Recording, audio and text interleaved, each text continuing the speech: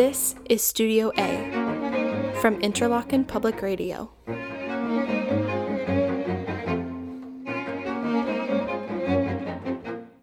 Today, we welcome Jung-Ho Pak to our studio here at Classical IPR. He's conducting the World Youth Symphony Orchestra this week and on Sunday at the final performance of Interlochen's summer camp season.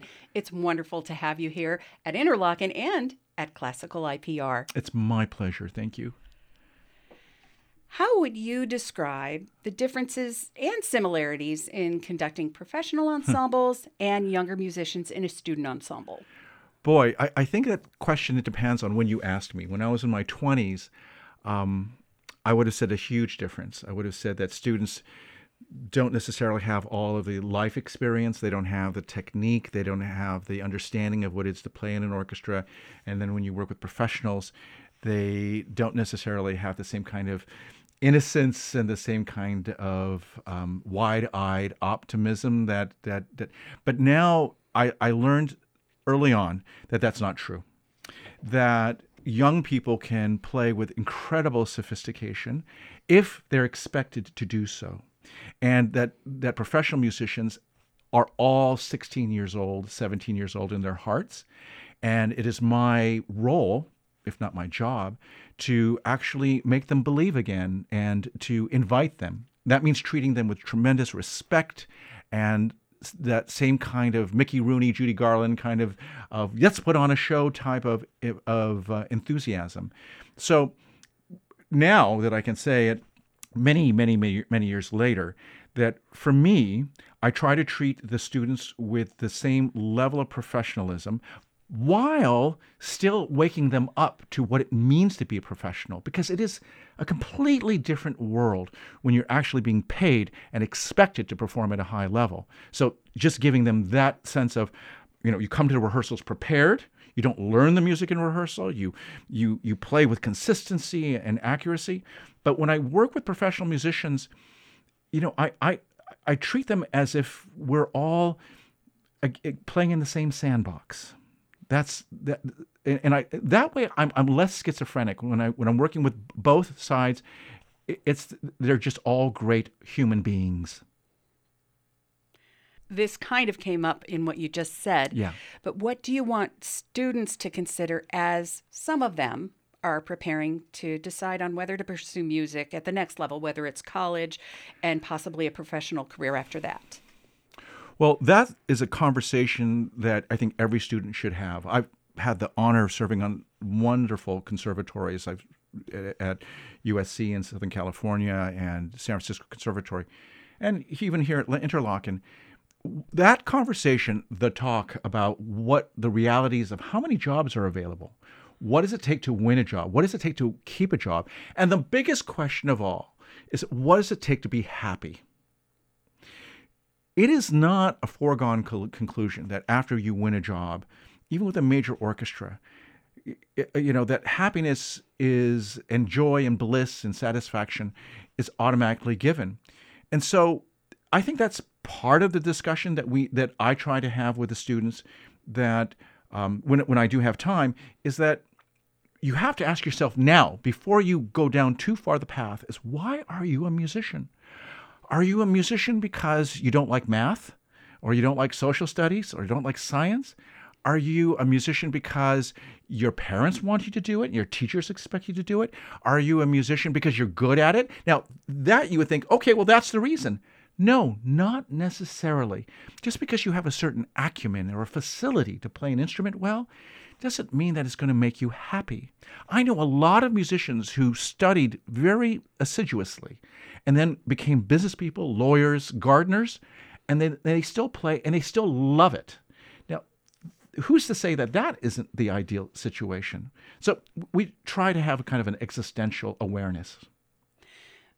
When you come to Interlochen and you're in front of the orchestra, has a student ever approached you about looking even further ahead and asked you about becoming a conductor and what that path is like? Yes.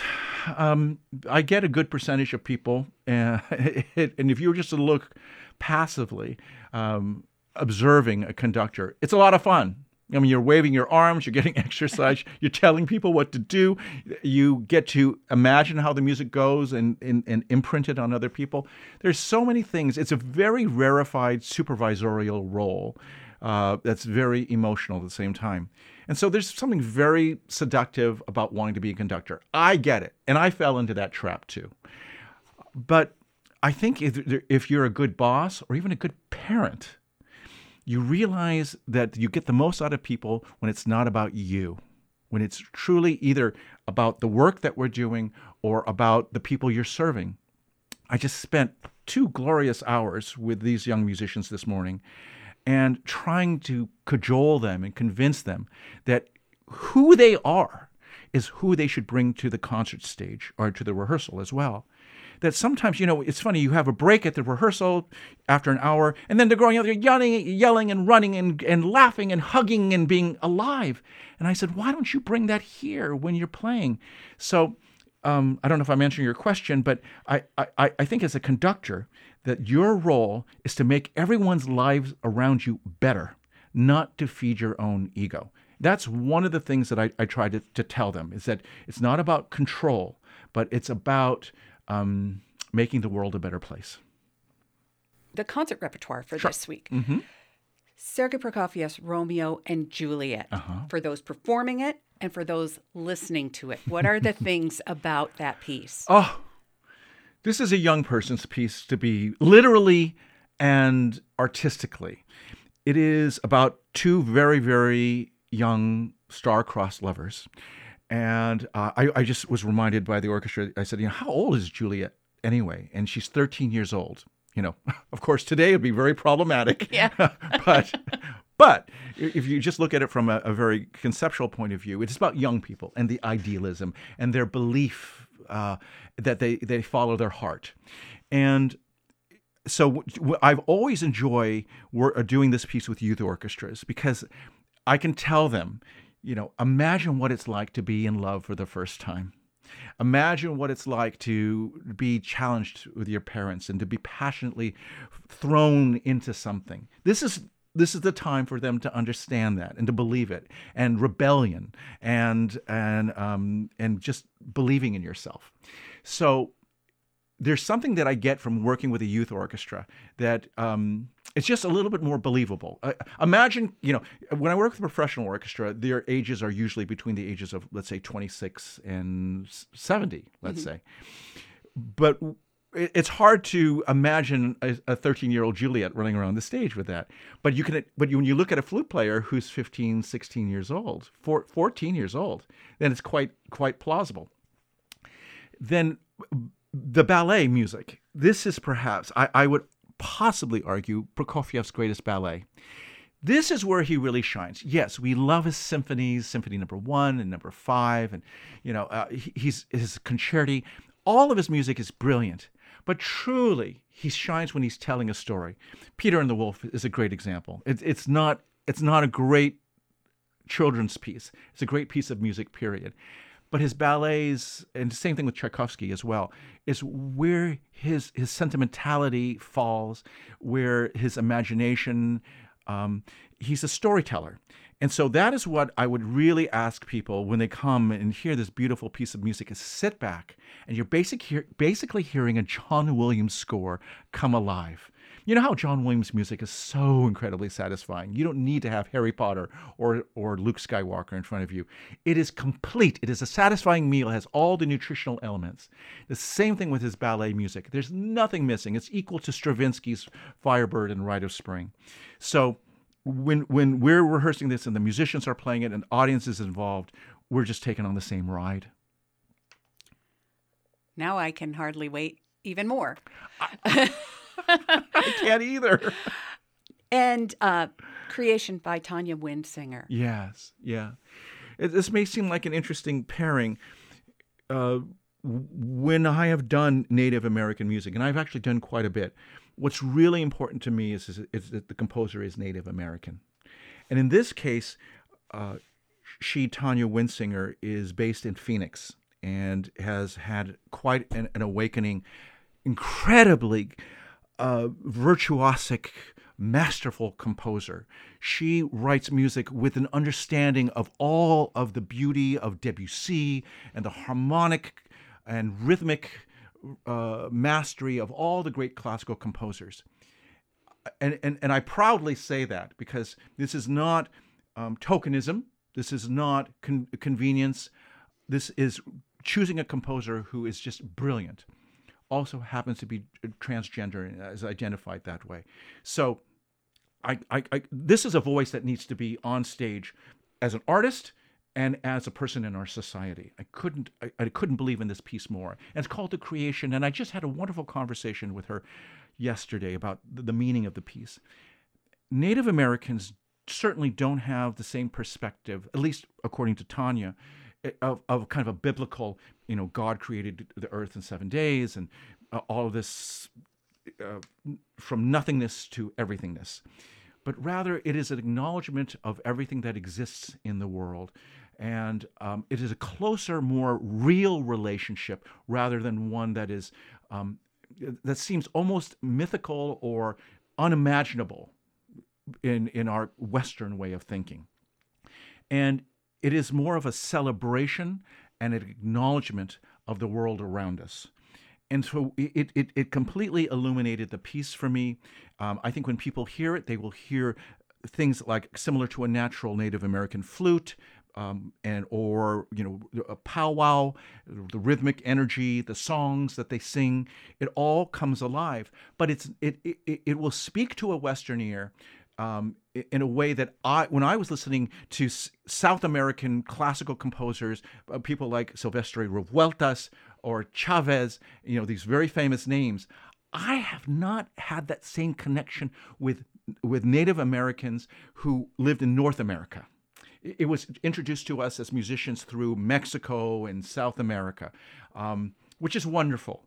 But I didn't have that same kind of pride. Now I have this. I want to trumpet it from the top of the mountains that composers, many composers, more than one, many North American, Native American composers need to be on our concert stage. We need to find them. We need to celebrate them. The concert's second half, Les Préludes by Franz Liszt, not only the World Youth Symphony Orchestra, but an expanded ensemble of hundreds of people. What challenges does this scenario present for you and for the student musicians? Well, just from a purely logistical humanity on stage point of view, it's a cast of hundreds, which is something that many conductors don't have to deal with most of the time. Usually my ensemble is somewhere between, let's say, 50 and 80 musicians on stage. But here, when you combine two orchestras, the Interlochen Philharmonic, along with the World Youth Symphony Orchestra, along with the World Youth Wind Symphony, I believe, that's joining us as well, all fabulous ensembles. You have three different people who have taken three different journeys over 6 weeks. All of them had different conductors and different concerts and different repertoire. And now we come together at the last moment of the 6th week and putting them together. From a conductor's point of view, the edges of the orchestra are not maybe 30 feet away. The edges of the orchestra are 60 feet away. So when I give a downbeat, people are looking through their telescopes at the conductor because I'm very, very small in front of them. Plus, they have to listen across a huge expanse inside what we call the bowl, the Interlochen bowl, which is this beautiful A-frame structure. And so there's that just physicality of Samson bringing the columns together and just trying to keep everyone together and listening. And I had my first rehearsal yesterday, and I was just amazed on how gracious they were, because also this is week 6. There's a lot of hormones and a lot of energy and yayas that people want to get out, but everyone was quiet and listening and very respectful and focused, which is just they honor me with their attention. Then musically, it is very difficult. It's like trying to drive an obstacle course for a sports car with a Mack truck. You're basically going around these cones, and the truck moves very slowly and very laboriously. But these guys are listening and being very, very responsive. And that is what it's like for me. Instead of driving a little speedboat, it is the Queen Mary. Jung-Ho Pak, thank you so much. It is just going to be a thrill to experience the Les Préludes concert with you on the podium once again. Thank you so much for taking the time to be here with us at IPR and for sharing your insights and your passion about art and people and music. It is completely in my honor, and it's one of the reasons why I come back to Interlochen every year, is that this is where you can actually believe in the future of beautiful music and our humanity. This Sunday, August 6th, you can hear the final concert of the Interlochen Arts Camp season on Interlochen Public Radio. The concert's at 7:30 p.m., and we'll bring it to you live on the radio or online at classicalipr.org, or use the IPR app or listen on your smart speaker. This is Studio A. I'm Nancy Deneen. Thanks for listening. Studio A is a production of Interlochen Public Radio, part of Interlochen Center for the Arts. Learn more at interlochenpublicradio.org.